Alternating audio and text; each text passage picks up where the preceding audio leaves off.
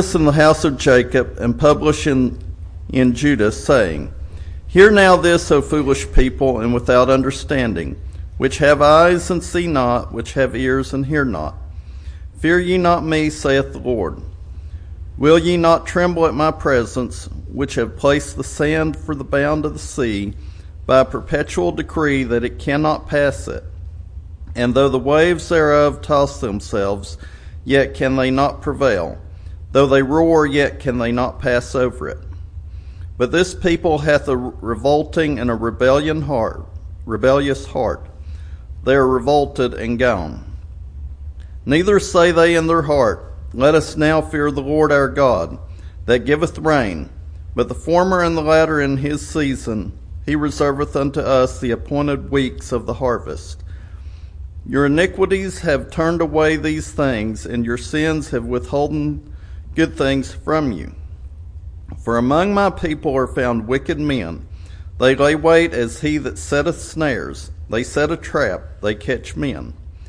As a cage is full of birds, so are their houses full of deceit. Therefore they are become great and waxen rich. They are waxen fat, they shine. Yea, they overpass the deeds of the wicked. They judge not the cause of the fatherless. Yet they prosper, and the right of the needy do they not judge. Shall I not visit for these things, saith the Lord? Shall not my soul be avenged on such a nation as this? A wonderful and horrible thing is committed in the land. The prophets prophesy falsely, and the priests bear rule by their means, and my people love to have it. So, at what will ye do in the end thereof?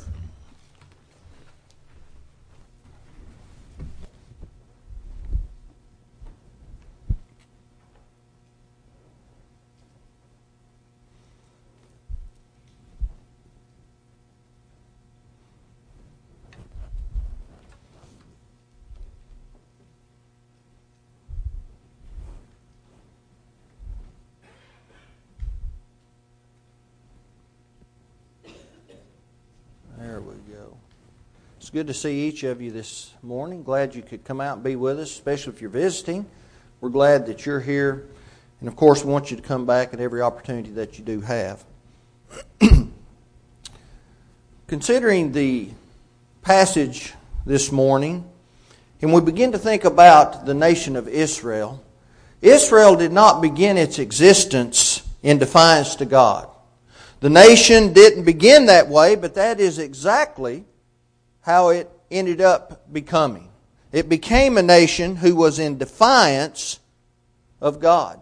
And it ended its relationship, ultimately, with the Almighty. Now, what we have to understand is that didn't happen overnight. It took the course of about 2,500 years for Israel, the nation, to destroy the alliance that God had made with them. Now there is a path that will lead to destruction. I say a path because there are many paths that lead to destruction. While there is yet one path that will lead to eternal life. And Israel began on that path. Israel began on the path that led to eternal life, but then slowly it began to deviate from the path, and it got onto the path that led to destruction. I want us to notice what Jesus said. He warned, Enter ye in at the strait gate, for wide is the gate, and broad is the way that leadeth to destruction, and many there be that go in thereat. Because strait is the gate, and narrow is the way which leadeth unto life, and few be there that find it. There's only one way to get to heaven. There's only one choice we can make if we are going to find eternal bliss. Do you remember the popular advertising slogan, Have It Your Way? I think we probably remember that. That's our culture, isn't it? Our culture demands choice. I can remember growing up, we had a TV and it was black and white. I was the remote. We had 3 channels, one of which was snow. We had 2 choices, right? And that seemed to work pretty good. Now, I'm not opposed to choice. I like having choices. I like to have things from which I can choose, but our culture demands that we have a choice in absolutely every single aspect of our lives. And that's just simply not what God wants or what He has demanded. The freedom to choose is precisely what we want in everything. You know, it has been said that there is one national coffee chain that can present your early morning cup of coffee in over 19,000 different ways. That's a little ridiculous, isn't it? That's just a little ridiculous. You know, some choices such as tall or grande or venti mocha, those choices are not necessary, are they? Those choices are things that in and of themselves aren't wrong, but they're insignificant, right? They're really insignificant. Whereas there are other choices that will impact our lives both in this world and in the next. I want us to look at some Bible examples. The Bible is full of examples of people making choices. Some choices were the right choice, some choices were the wrong choice. Some choices were extremely difficult to make, though they were the right choice. Now, the right choice isn't always the hardest choice, but sometimes it may be. I want us to notice an account in Genesis 24, verses 1 through 8. And we're not going to read this passage. We're going to talk a little bit about it. We want to use it as a form of illustration.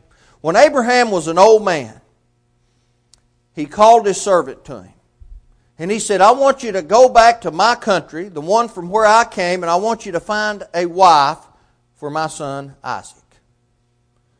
Well, the servant asked him, he said, do you not want to pick a wife from here? He said, no, we're not going to pick a wife among the Canaanites. He said, well, what if I go back and I can't get the woman to come with me? Do you want me to take Isaac back there? And he said, no, I don't want you to take Isaac back there. That's the place from where God sent me. God took me from my father's house, brought me over to this land, which He said, I'll give to you and your heirs. He said, do not take my son back there.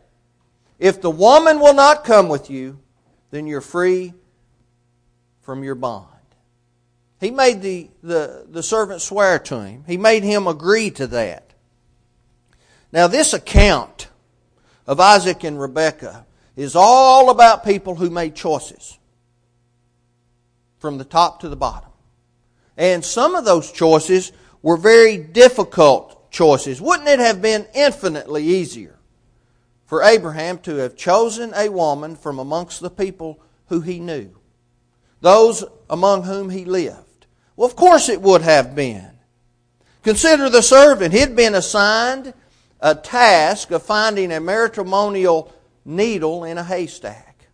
He was to go back to a land. If he had ever lived there, I guess he left that land with Abraham.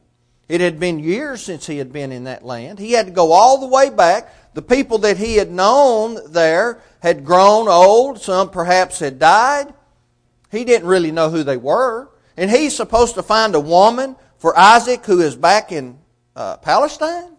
Now that's a difficult task, isn't it? Then we have Rebekah. She was tasked with the burden to choose to leave her home, leave her family, leave everything that she knew and marry someone she had never even met, who was all the way over in the land of Canaan. Well, we all make choices, don't we? We make choices every single day. Notice what Abraham did. Abraham chose to obey God.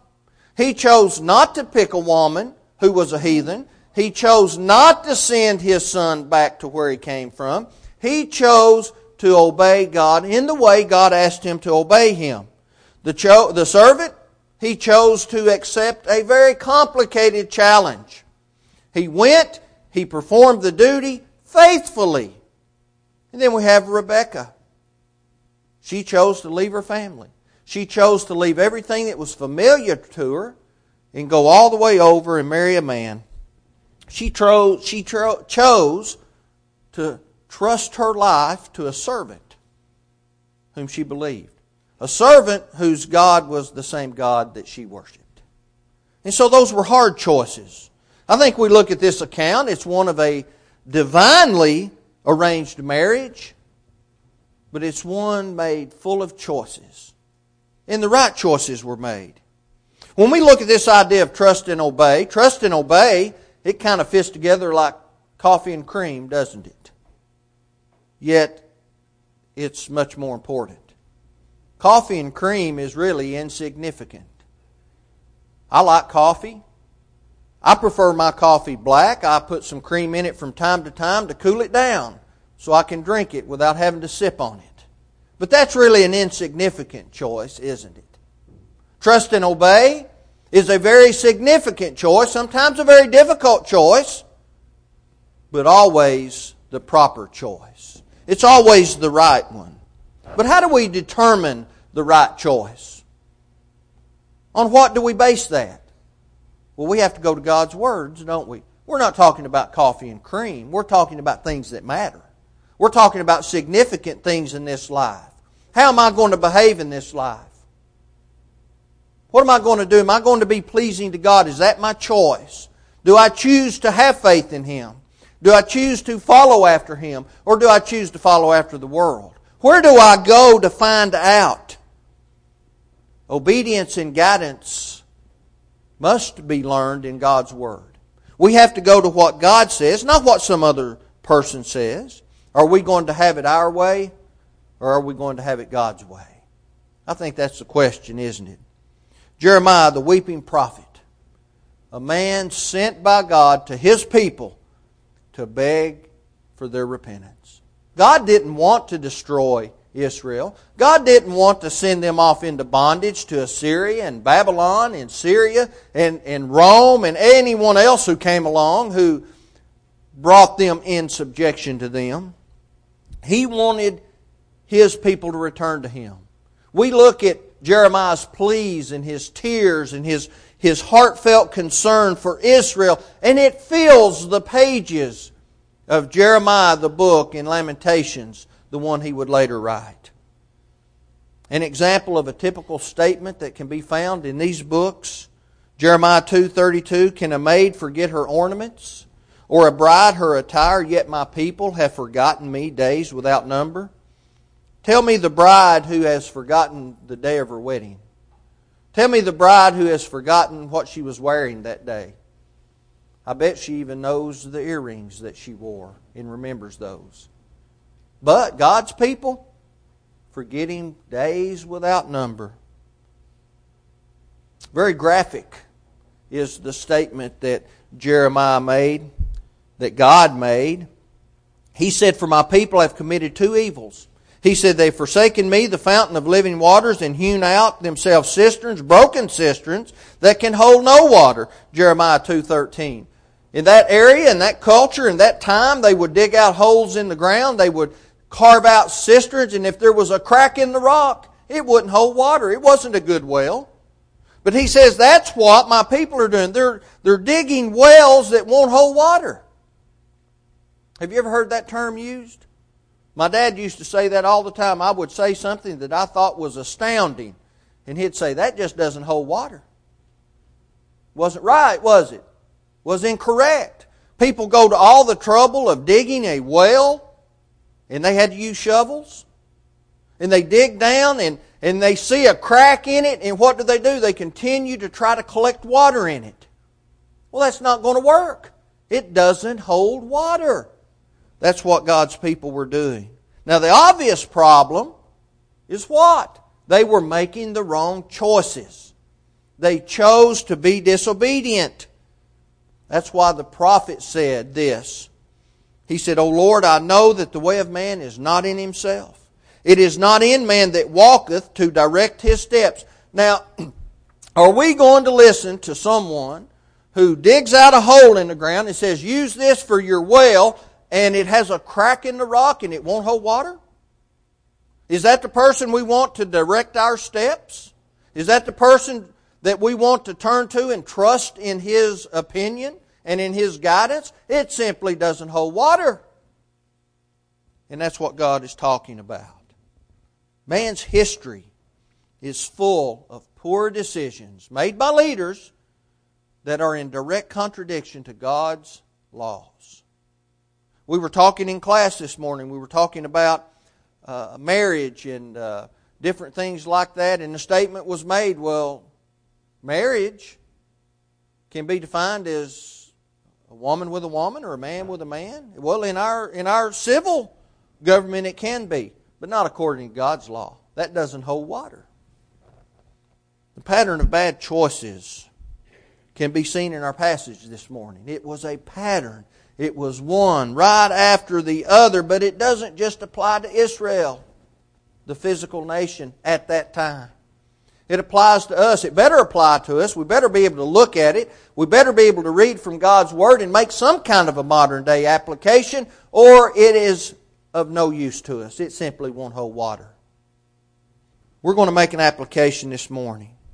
In trying to bring His people back to Him, those people at that time and His people today, God made a declaration. I want us to look at that declaration. I want us to understand it. I want us to apply it today.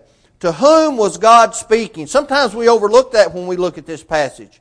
Was God speaking to those who needed to be rebuked? No, God was speaking to the faithful. He's sending them a message. He is encouraging the faithful to do something. He wanted them to deliver a message to those who were not faithful. But isn't that how it has to be? What happens when good men do nothing? When good women do nothing? Evil takes over, right? That's what happened. He's looking for those, in this context, who still had concern for the welfare of the nation. He wanted people to declare that these childish behaviors were going against what God wanted. He wanted for good men and women to stand up and say, now wait a minute. Have you ever noticed, I watch the news, or I used to watch the news. I don't even watch the news anymore. It irritates me. But do you remember a while back, we had this sit-in on Wall Street. Okay? All these people went to Wall Street and they were protesting. I'm not opposed to a good protest every once in a while if that's what someone wants to do. But do you know what was going on? Have you noticed usually who's doing the protesting? You know why they can protest? They don't have a job, right? They're not at work. I can't go on a protest. Sometimes I'd like to. I can't go on a protest. I've got a job, right? My wife can't go on a protest. She's got a job. Y'all, I haven't seen any of you on the news protesting. You've got jobs, okay? It's not wrong to protest, okay? It's not what I'm talking about. But we have a small minority of the people with a very loud voice, and they're out in the forefront, and they're protesting. They're talking about gay marriage and rights for homosexuals and abortion and things of that nature and all of that. You know what? Good people don't have time to go protest. But good people better speak up. Do you know what happens when good people say nothing? Evil takes over. You cannot tell me that a majority of the people in our nation think that murdering an unborn child is okay. I don't believe that. But we're busy in our own lives, working hard, trying to be moral, upstanding people, and we simply don't say anything. Brethren, that just doesn't hold water. We better make a right choice, right? So the faithful need to stand up. But what does it mean to be faithful anyway? Being faithful means making the right choice even when it's difficult. Making the right choice when it might cost me something.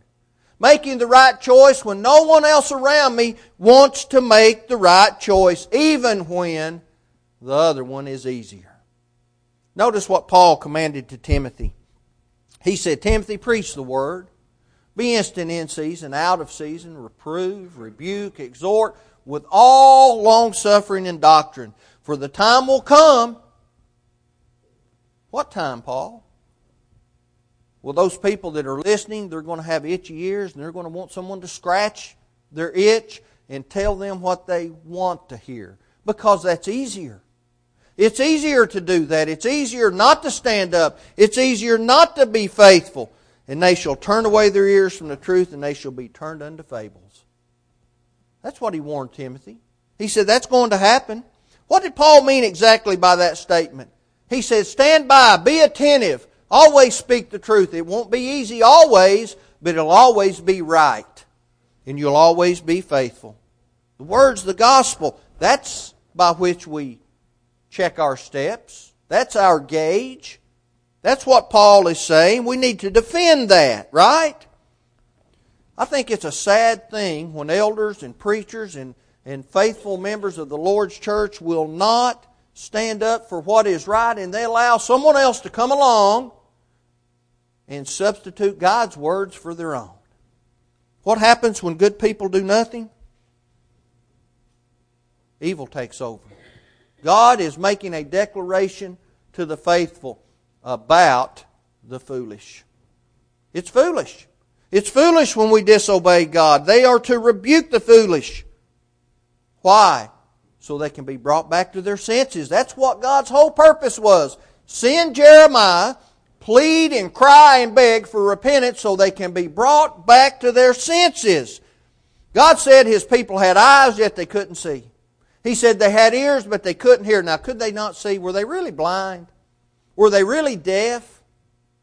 No, they could see, they could hear. They chose not to see. They chose not to hear. They didn't want to see God's wisdom, and they didn't want to hear His commandments. They weren't interested. It was easier to go along just to get along, right? That's not what God says. Make the right choice. That just doesn't hold water. They didn't fear God. You know, Jeremiah talked about some of the things that they should have been able to look at in the physical world. What about the sea? The sea has a barrier. We know it is the beach, right? He said the waves will toss around. The waves will come up onto the dry land sometimes. It's happening right now in Florida, but guess what's going to happen? They'll recede right back into the ocean. Why? They're not allowed to come further. God set that natural occurrence of events in order. The water will remain in the ocean bed. Yeah, it'll come up on the dry land sometimes. But it won't stay.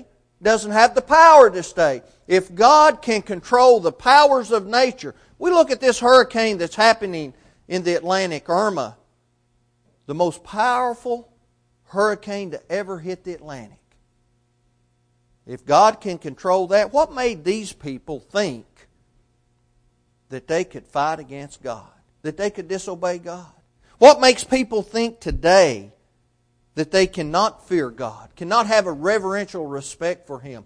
He uses the word me, God, addressing Himself, to place emphasis on the very fact that they ought to have that reverential and godly fear of Him. Yet they did not. They didn't fear God. Why? Because He wasn't directly in their face all the time. Some of them were prospering, and they thought they did it by their own hand. Now, Jeremiah had previously pointed out that the people, through their own foolishness and their poor choices, had brought upon themselves disaster. Jeremiah 4:18 through 22. They brought it upon themselves. It wasn't anything that God said, well, I'm going to punish Israel today. No, God would bless Israel if they had been faithful. He also showed how their refusal of being corrected would affect them. It would bring about and had brought about punishments. Jeremiah 5 verse 3. They wouldn't listen. They had ears. They didn't want to hear. They didn't want to hear God's wisdom. They didn't want to hear God's commandments. They didn't want to see the way in which they ought to go. They were opposed to God. So He made a declaration. But now here's something. God made the declaration because of the elimination of Him from their lives. God will make a statement when we refuse to be obedient. Now that only happens when calloused hearts rebels against God. That's when God makes the declaration. Because of that elimination, even though they had all of these evidences of nature, because after all the things God had done in their not so distant past, They had eliminated Him from their lives. They were dull. They were destitute of understanding. God's trying to grab their attention. He's trying to get them back on track, and they're not listening. When men decide to circumvent God's commandments, He'll ask a few questions. He's done it in the past. Notice Job 38 verse 4. Where were you when I laid the foundations of the earth? Declare it if you have understanding. He asked Job that, didn't he? You recall Job, who was under the misunderstanding that God was punishing him for some reason. He didn't understand why. He knew he had been faithful. But he, in essence, accused God of being the source of his problems. And so God said, I'm going to ask you a few questions, Job. Where were you when I created the world? And tell me all about it if you've got the understanding. How did I do that? He didn't have the understanding for that. He may ask this, Job 38 verse 8, in that continuing conversation. He said, who shut up the sea with the doors when it brake forth as if it had issued out of the womb? Job, how do I keep all that water in the seabed? Job, how do I keep the world from being completely flooded? Now that was going to come, but it hadn't unto that point. If you understand all of that, Job, speak up. You know what Job's answer was? Silence. He didn't understand it. He couldn't speak up. Jeremiah's making the point again, if nature cannot rebel against God, what made his people think that they could rebel against God? He demonstrates His power to us today. He takes care of us through providence. It rains, it snows, the sun shines, we have wind, we have the seasons, we produce fruit of the ground. God takes care of us. If God can control the natural forces of this world, what makes anyone today believe that they can rebel against God? It's the same in the spiritual realm. God has provided for us an opportunity to work in His vineyard. We need to do that, right? And we never need to have the idea that, well, I've done such a great job and I've converted so many people and our congregation is 1,000 people because of all that we've done. Who gives the increase? We're supposed to work. God has demanded it, but we don't give the increase. Paul said, so then neither is he that planteth anything, neither he that watereth, but God that giveth the increase. 1 Corinthians 3:7. But people have a stubborn and willful behavior. People will not allow themselves to bow beneath the powerful hand of God. They don't want to submit to Him. And because of that very attitude, Israel made all the wrong choices. Israel was a rebellious nation. But they were rebellious because they were reprobate. The people brought about the withdrawal of God's blessings. They were reprobate. Wasn't God? God didn't go anywhere. He didn't leave the people. They left Him. Jeremiah described the people as those who were wicked. Described his own people that way. He says they're wicked. They set snares. He used the illustration of someone who would catch a bird. Now those people who did that and were in that line of work at that time were known as fowlers. Fowlers. What they would do, they would take a cage, they would take a domesticated bird, sit it upon the cage, and they would trick the wild birds. The wild birds would see these domesticated ones and they thought everything was good. It wasn't what it appeared to be. And they would fly in and they would be ensnared in the cage. He said, you're wicked. You're like a fowler. You're like someone who lies and who presents something and it's not really what it ought to be. It's not really what you say it is. That same approach is used in the spiritual realm. What's the application?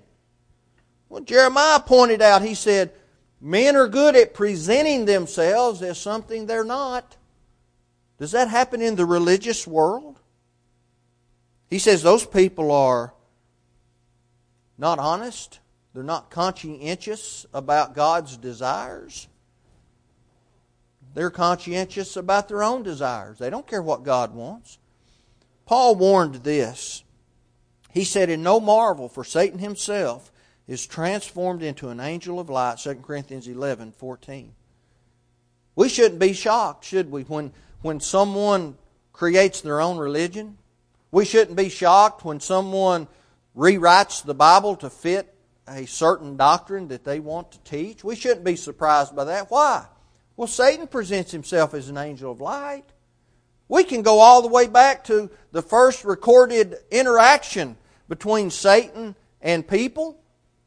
The serpent presented himself and told Eve, "Oh, look how beautiful that fruit is. I know you'd like to have it." Right? That's in essence what happened, and convinced her to do that. It's deceitful before God and man when people behave that way. We can't treat each other that way. We can't treat God that way.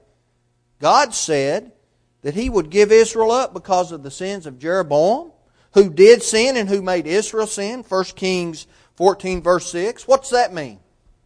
That means the people who commit the sin are going to stand in judgment. But not only them, those who cause the sin to be committed will stand in judgment. Romans 1:32. And because of His declaration of that elimination of Him from the mind of the people, God made a determination. What would He do? What had God determined that He would do? God will always avenge Himself. No one can get the upper hand on God. He would avenge His honor, His justice. He asked this question. He said, "Shall I not punish them for these things? Shall I not avenge myself on such a nation as this?" Of course He would punish the wicked. Of course He's going to avenge Himself. That's not a question of whether or not that's going to happen. What would make any group of people believe God wouldn't do that? Look at His history, right? Certainly God had never led them to believe that their wisdom was greater than His wisdom. Paul talks about that in 1 Corinthians 1:18.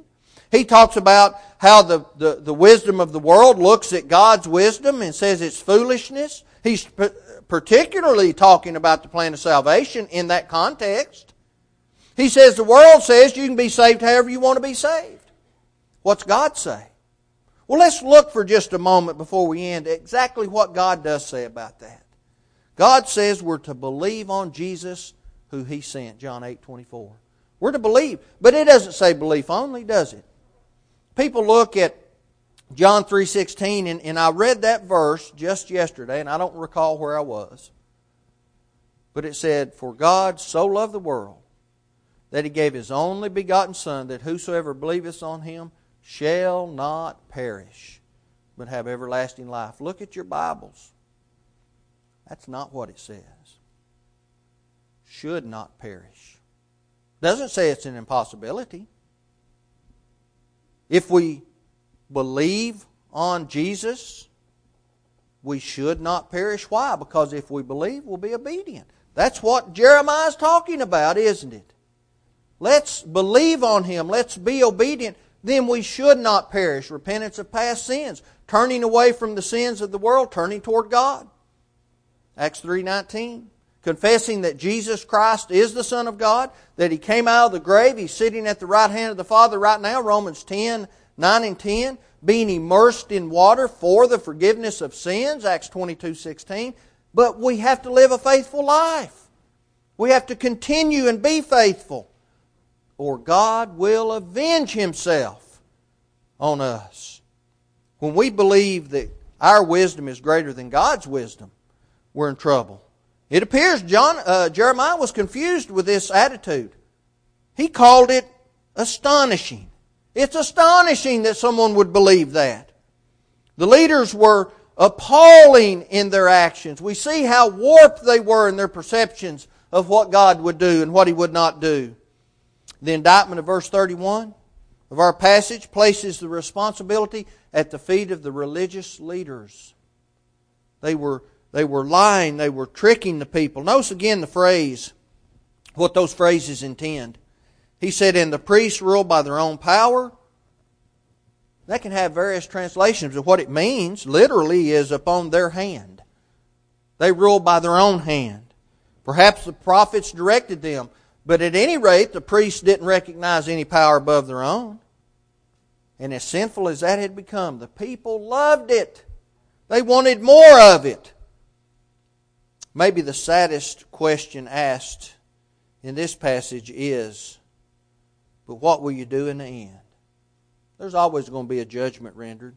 Matthew 16:27, for the Son of Man shall come in the glory of His Father with His angels, and then He shall reward every man according to his works. In the context, Jeremiah wanted the people to repent. He's begging for that, but they refused. That's why an army from the north was going to come and was going to take them into captivity. They had rejected God, His counsel, and all of His wisdom. They weren't interested. The simple plea of God through Jeremiah was, ask for the old paths. Where is the good way?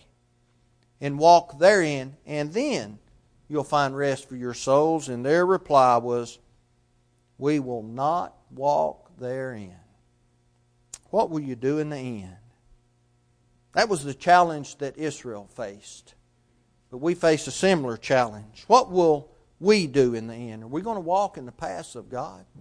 Are we going to listen to men who pervert the things that God has asked us to do? We better walk in His paths, hadn't we? We need to obey Him. May we all determine today that we'll do that.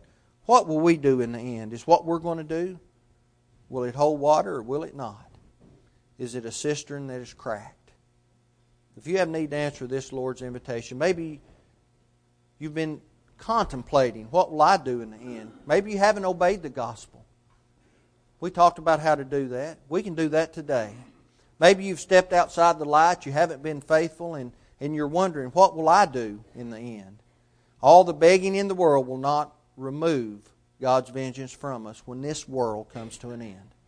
If you have need to answer this Lord's invitation, do that as we stand and as we sing.